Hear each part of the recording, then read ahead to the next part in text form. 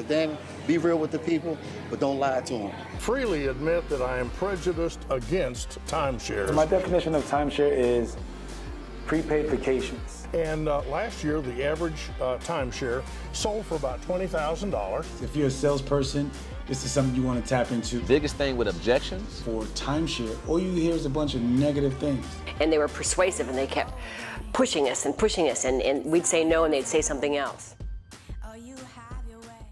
On this show, we're going to be interviewing different people. We're going to be talking about different topics. If you're a salesperson, this is something you want to tap into weekly.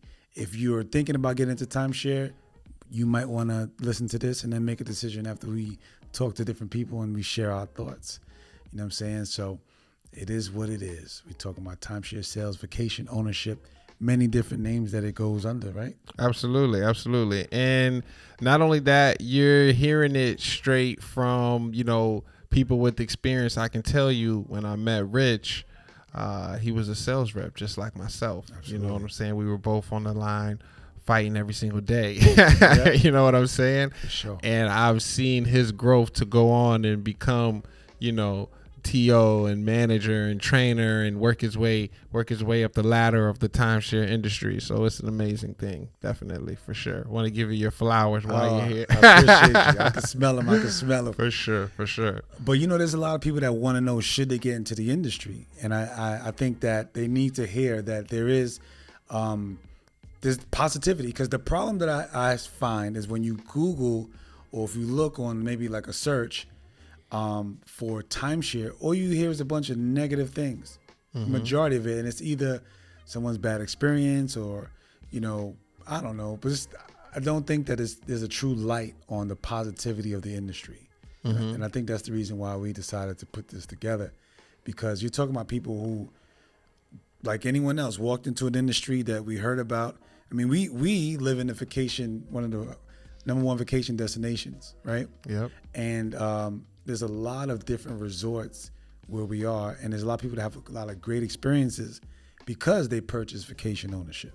And that's one thing that you don't always find people explaining or expressing how great they feel. You know what I'm saying? You see the bad. I'll give you my own example. I've been eating at Fleming's for years. Fleming's, the steakhouse. Absolutely. If y'all don't know Orlando, Florida, Dr. Phillips, there's a place called Restaurant Row. They have fine dining. One of the places is called Fleming's, the steakhouse. Probably one of the first steakhouses I've eaten at when I decided to experience fine dining. So, been going there since 2012. Always have a good experience. It's lick the plate type experience, right? This year, I decided to take my parents there. And in this experience, they didn't come check my steak to make sure it was, cooked at the right temperature. It's a few different things they didn't do. My table wasn't ready. I had a reservation, but there's a few different things. So this time, I decided to write a review, and I wrote a negative review. And I paused as I was writing this review, because I'm like, damn, this is what happens in the timeshare world. People have one bad experience and put that out there, but never discuss the great times. Here's a restaurant that I've been eating at since 2012. You know what I'm saying? So you're talking about 10 years later, I had one bad experience, and that's when I decided to take it to the reviews. You know what I'm saying? So I think that with this show, you'll get to hear from representatives, owners, different type of people, because it's not all about negative experiences. For sure. Would you say that there's more negative reviews out there than positive? I would say. Okay. I don't think people take the time out to express the good time. Like, you know what I'm saying?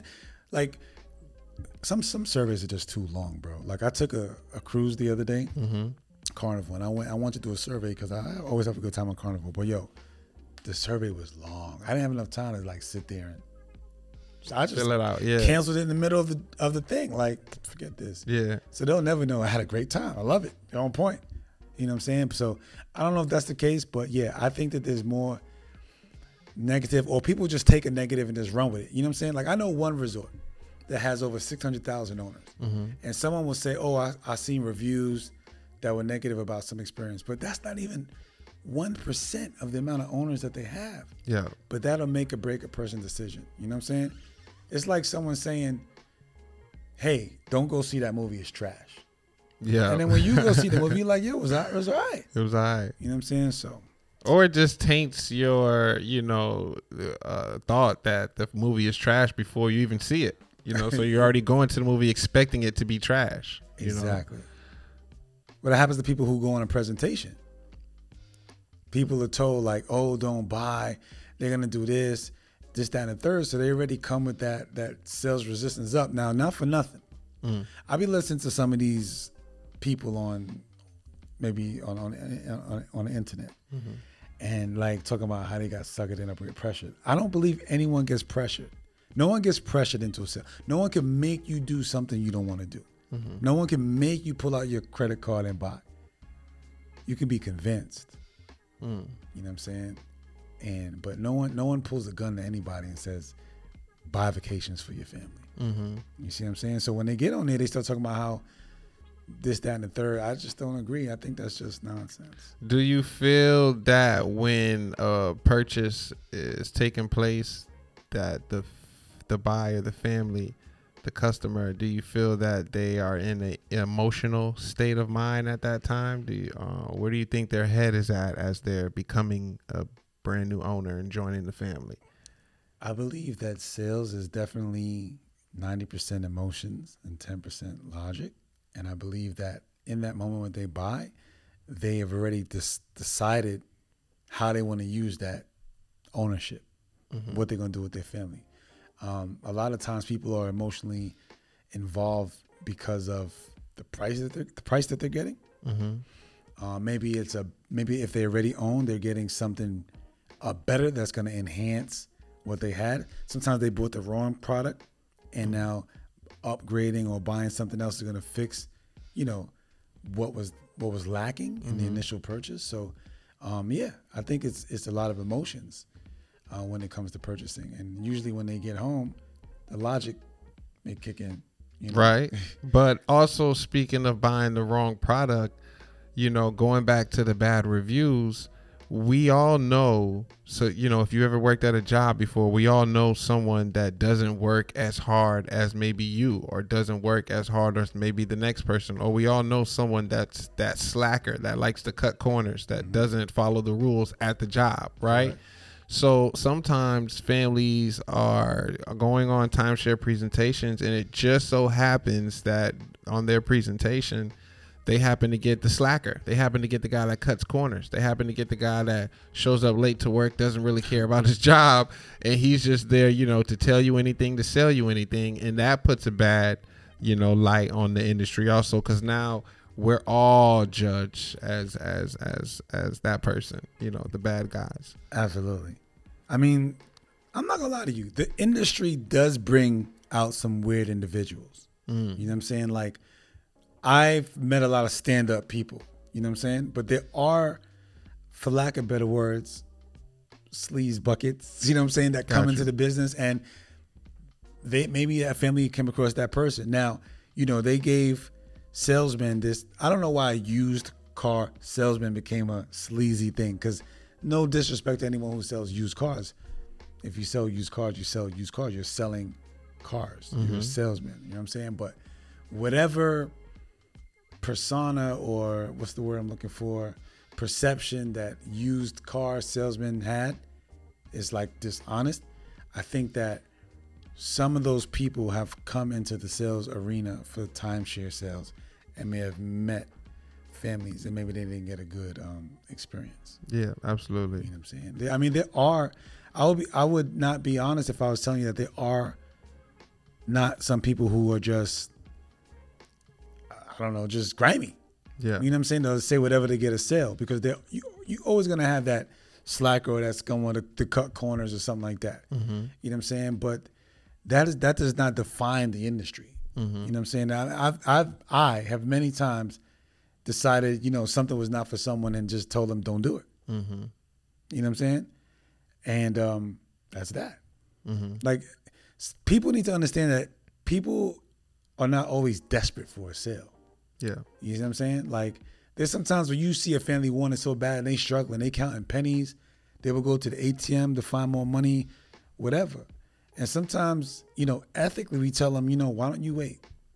I've been in that situation, you know what I'm saying? So I want to say that it's not always grimy salesmen in that arena. You see what I'm saying? But you take it to YouTube and, you'll see this family saying something left field. Yeah. I don't like that. I think the worst thing I share with families, the worst thing that could happen with buying a timeshare is that the company is forcing you to go on vacation. It's forcing you to travel. It's forcing you to get out of the house. And keep in mind, this doesn't have to be hopping on a plane, buying plane tickets for everybody, flying 3 or 4 or 5 states across to call that a vacation. It could be something as simple as, packing up some little luggage, hopping in a car, driving 45 minutes to an hour, maybe 2 hours from home, and, having a little mini getaway or something of that nature. So when people think of timeshares, they think of Hawaii, you know what I'm saying? Oh, Hawaii and Orlando, Florida, and Branson, Missouri, and Gatlinburg, Tennessee. But really, I mean, what are the 51 states? I mean, there's so much more to see than just, the main attractions. I think when people think of timeshare, well, the Gatlinburgs, the Virginia, Orlando, those are like where most people get a phone call to get those little 3-day getaways. Travel packs, yeah. Travel packs. So those are just hot, travel locations. But here's another thing, so you guys know. Like me, I grew up traveling. I grew up with timeshare owners as parents. So my perception is a little different. I grew up, my parents owned the Shawnee, which is in the Poconos, which is now owned by Wyndham. And because of that timeshare, I was able to travel and leave. I'm originally from New York City, so we was able to leave New York and vacation. Leave New York. I've been many places, you know what I'm saying? But we started traveling to Florida using that timeshare. Actually, matter of fact, we exchanged into Orange Lake. Okay. Because back RCI, that was an exchange company that we used. So, I traveled as a child while my friends weren't able to travel as I did, and I was able to see the world. So, I mean, that's one of the benefits of owning timeshare. If you guys don't own, that's the benefit to children, because that's what kind of effect it had on me, to see that the world was bigger than just from the place that I lived. You see what I'm saying? So I'm all about it. I'm all about vacation, traveling. When I travel, I travel with a family. You know what I'm saying? I travel deep. And you don't get those type of accommodations in a hotel. No. You know what I'm saying? So, well, let me ask you this. What is your definition of timeshare? My definition of timeshare would have to be so it's funny that you asked that, because a great way to put it is that even if you don't own timeshare now, you're already doing some type of form of timeshare, believe it or not. Okay, we've all heard the story from do you buy the whole plane, or do you just rent the seat for the time that you need it when it's time for you to fly? Do you buy the whole hotel, or do you just rent it for the room for the time that you need it, because when you leave, another family's going to go in, so you're really just sharing time with others to make the cost affordable for yourself individually when it's time for you to rent that car or rent that hotel or get that plane seat. So we're already doing a form of timeshare. So the definition of timeshare is exactly what it is. Just sharing the time with others to make whatever it is that we're purchasing more affordable for us. That's all. Fair enough. Fair enough. What about yourself? I just see it as prepaid vacations. You know what I'm saying? It's like it's a set cost for the vacation. So whatever you're purchasing, if that's gonna cover the amount of times you want to travel, you pay for it one time, and then you enjoy those trips. You know what I'm saying? Depending on where you own, some places are deeded, some places are not. I mean, there's different types of timeshare, right? So let's talk about that. You have vacation clubs, which you can use. Usually they're in like the Caribbean, Mexico, Caribbean. It could be a lease or a deed. You get to have it for a certain amount of years, but After those years expire, or the lease is up, you give it back. They do what they gotta do with it. Then there's the point program, right? Different hotels, not hotels, but different companies have points, right? More flexibility. You can use it for way more different things. Yeah. Flights, cruises, all that. Rental cars, the whole nine. Right. So based upon how you travel, you may buy a certain amount of points to be able to cover what your goals are. And then you have people that sell weeks. So if you want to lock in a certain amount of weeks to travel, that's what you purchase. So I just see it as prepaid vacations. You know what I mean? If you want to, what the best part about timeshare was? Is if y'all don't know, I'm going to drop a jewel on you. Back in the day, when the industry started and there was only weeks, because for me, the concept is like this. You take a vacation home and you divide it into 52 weeks, right? Everyone could own a week. So everyone had a week that they can stay in this place, right? And back then, the cool thing about it was that you was given a specific week. So what does that mean? Like you said, they were guaranteed to take a vacation with their family because that was their week. It helped families say, well, our week's coming up. It's week 17. You know what that means? We got to go down to Florida or whatever. So that's cool. You know what I'm saying? You block out your schedule and you guaranteed some time with your family. I mean, how bad is that? It's not bad at all. It was locked in, Now the industry have changed. It made it more flexible. So you don't have to stay to one specific weeks. And that's where the points come in or the floating weeks come in because times have changed. People don't want to just travel on the same time each year. So, I mean, yeah, I'm all about it. You know what I'm saying? But I want to know what are people experiencing on what would be an objection? You know what I'm saying? What doesn't these people understand? So that's what we're going to do. We're going to get different, agents on there, reps on there and ask them what are these objections that you're getting? From the buyers, from the clients? From the tours. From the tours? Yeah. We call them tours. Got you. If y'all don't know anything about the timeshare industry, a family usually goes on a presentation or a tour. Some people call it tour, some people call it presentation, some people call it preview. But the way the industry some works, people call it an owner's update. Yeah. If you already own, it's got owner's update. You know what I'm saying? But I mean, for those of you that are watching that are not in the industry or considering getting in the industry, this thing started from people wanting to get a discount on theme parks. So we can give you a discount on theme parks if you go listen to a presentation. And people say, hell yeah, why not? Why I want to spend all that money at the park? I go listen to you for 90 minutes and get up out of there. Then I'll go do that. But what happens is this thing started from people who are staying in hotels or motels or, not the accommodations that the resort have. So when you go on this presentation and you see what you could be staying in that has more space, more convenience, more luxury, for almost the same thing that you're going to spend anyway if you continue to vacation the way you want a vacation, it makes them say, damn, I should do this. You know what I'm saying? Now, the elephant in the room is that people complain about what they call maintenance fees. And maintenance is an annual thing that you have to pay for being an owner. What people don't realize is that if you own at a resort that has things for you to do that save you money, and the place looks good, is in good condition, and your room is upkept well, then there's nothing to complain about for maintenance. Anyone that lives in a gated community or something like that may know of what they call an HOA, homeowners association, and you pay that willingly. You pay that because you got security. You pay that because they may, keep people from parking on the street. You pay that because it keeps the community up, right? So that the values stay up. It's the same thing with the maintenance. Yeah. You know what I'm saying? You bought this thing so you can vacation in a nice place with your family, right? You want the grass to be cut. You want the leaves to look nice. You want pretty flowers. You want a nice room. You want it to smell good. You want the up-to-date furniture. You want flat screen TVs.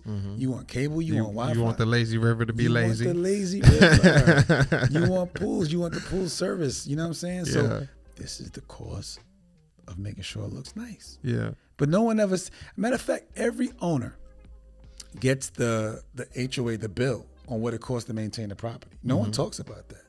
Okay. Now, some people want to count pockets and be like, well, wait a minute. If the owner owns the whole thing and he's getting 52 weeks for one unit, he's paying that. But no one really looks at the main big bill. You know what I'm saying? And yeah. So I don't know. I'm all for it. All for Timeshare. timeshare ownership. Yeah, man. If y'all, it's not an easy, I want to say gig or whatever. It's not an easy thing to do for those people that don't have thick skin. This is the only business where you probably get told no the majority of the times. Yeah. But the yeses will make you successful. Absolutely. You see what I'm saying? So like if you see 10 families and 3 of them become owners with you, you'll still be successful. Yeah. You know? But it's not for everyone. And that's what we want to talk to. Because some people make it, some people don't. Some people last a week. Some people don't even make it past training. Trainings can be intense. And we're gonna have them on here. You know, we're gonna have all faces, all walks of life. Some people that didn't make it, some people that are successful, some people that are brand new doing good. Like, we're gonna have them on here. They're gonna give their piece, their point of view, their experience of what, you know, timeshare means to them, and where it's taken them and where it hasn't taken them. So it's gonna be exciting. I'm excited to see, you know, what's about to come. We got some great things coming your way that we're cooking up. So I'm excited to be a part of it for sure. Absolutely. And if you want to hear a certain topic, you know, hit us in the comments and let us know, and we'll address it. You know, because this is not just for experience or unexperienced. It's for everybody. You know what I'm saying? You maybe want to get in, or you maybe want to get out. Yeah. You know what I mean? Because I think the one thing that I think that some people stay caught up in this business so long that they don't have an exit strategy. I think sometimes you may want to do something different. You know what I'm saying? And if you guys didn't know, you don't have to, but you should have a real estate license if you're going to sell timeshare, because majority of the timeshare companies sell real estate, and in order for you to get compensated a commission, you have to have a real estate license, right? If you want to actually make money, or So you're saying there's people, sales reps at the resort now with no real estate license that's selling timeshare that's not making money? That's what you're saying? Or not making a commission? Yeah, they're not making a commission. They're making money, but not making a commission. They're not making a lot of money. Okay. They're making a salary. Okay. And that salary is probably not that great. So just give me an example. If we're talking about a $50,000 timeshare here today, a $50,000 deal's on the table. You have a real estate license. I don't have a real estate license. How much more money are you making than me because you have a license and I don't, and we sell the same package? I'm probably gonna make $4,850 more than you. Off of the same deal? Yeah. Wow. You're gonna get paid $150. Yeah. I'm gonna get 10%. For sure. So, Got to get that license. I encourage you to, if you're gonna get involved, go to a real estate school. You know what I'm saying? And study and get that license, because that's the make or break. Because the same effort that you're gonna put on either sale could either pay you small paper or large paper. You know what I'm saying? So, yep.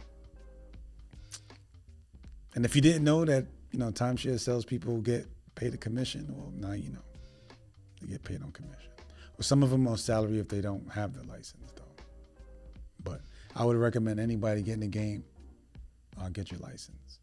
Now, some states don't require one or have a different one. I think Vegas has a timeshare license, I believe it's called. Okay. I'm not 100% sure, but I heard that. But I actually recommend anyone that just got their license, I recommend anyone that just got their license to immediately go into timeshare, before even going the residential route, because I feel that timeshare is kind of like right now money, if you will. You can change your life in 1 month working in the timeshare industry compared to the residential. Obviously, you're going to have to build that pipeline, get out there, get your name out there, get referrals, things of that nature. But the timeshare, 1 month, hell, 1 day, can change your life. I know a dude that wrote. I don't know. No, it's a girl. It's a girl, young kid, 19 years old. About something. Wrote like $130,000 one day. So that's 13 grand. She actually made more, but I'll round it. 13 grand. You know what I'm saying? In one sale. So yeah, I agree. I think anyone that got their real estate license should try timeshare first. Again, it's not for everyone. You can't be an introvert. I mean, you can be, but most of the time you're gonna fumble the ball if you're not outspoken. But I think that anyone should try it because it teaches you a lot. It teaches you to meet people from different walks of life. You definitely learn how to overcome objections or to deal with objections. You have to learn. You learn a lot of stuff. You learn a lot. You learn how to give people what they want. You learn how to be a professional listener. You know, absolutely. I mean, that's for starters, your listening game has to be on point. You know what I'm saying? If you definitely want to sell timeshare, your ears have to be open. Yeah. You know, you got to listen to what they're telling you because, as the saying goes, if you ask the right questions, they're gonna tell you how to sell them every single time. Correct. And you know what? A lot of salespeople, they may have heard that, but they don't really get it. So let's put that into some perspective for you. If you ask the right questions, if you ask questions with intention, right, you'll know where to go with that information that you get, right? In the industry, they call it a discovery, right? So in a conversational way, you may ask a person about their family, what they do, their occupation, what they like to do for fun. And these, you go lower, right? You go into levels, right? You go deeper and deeper on each one. And if you do it right, the family would think it's just a conversation. If you give feedback and you engage in a convo. But if you can take that information and then use it for the reason why they should purchase, now you did your job.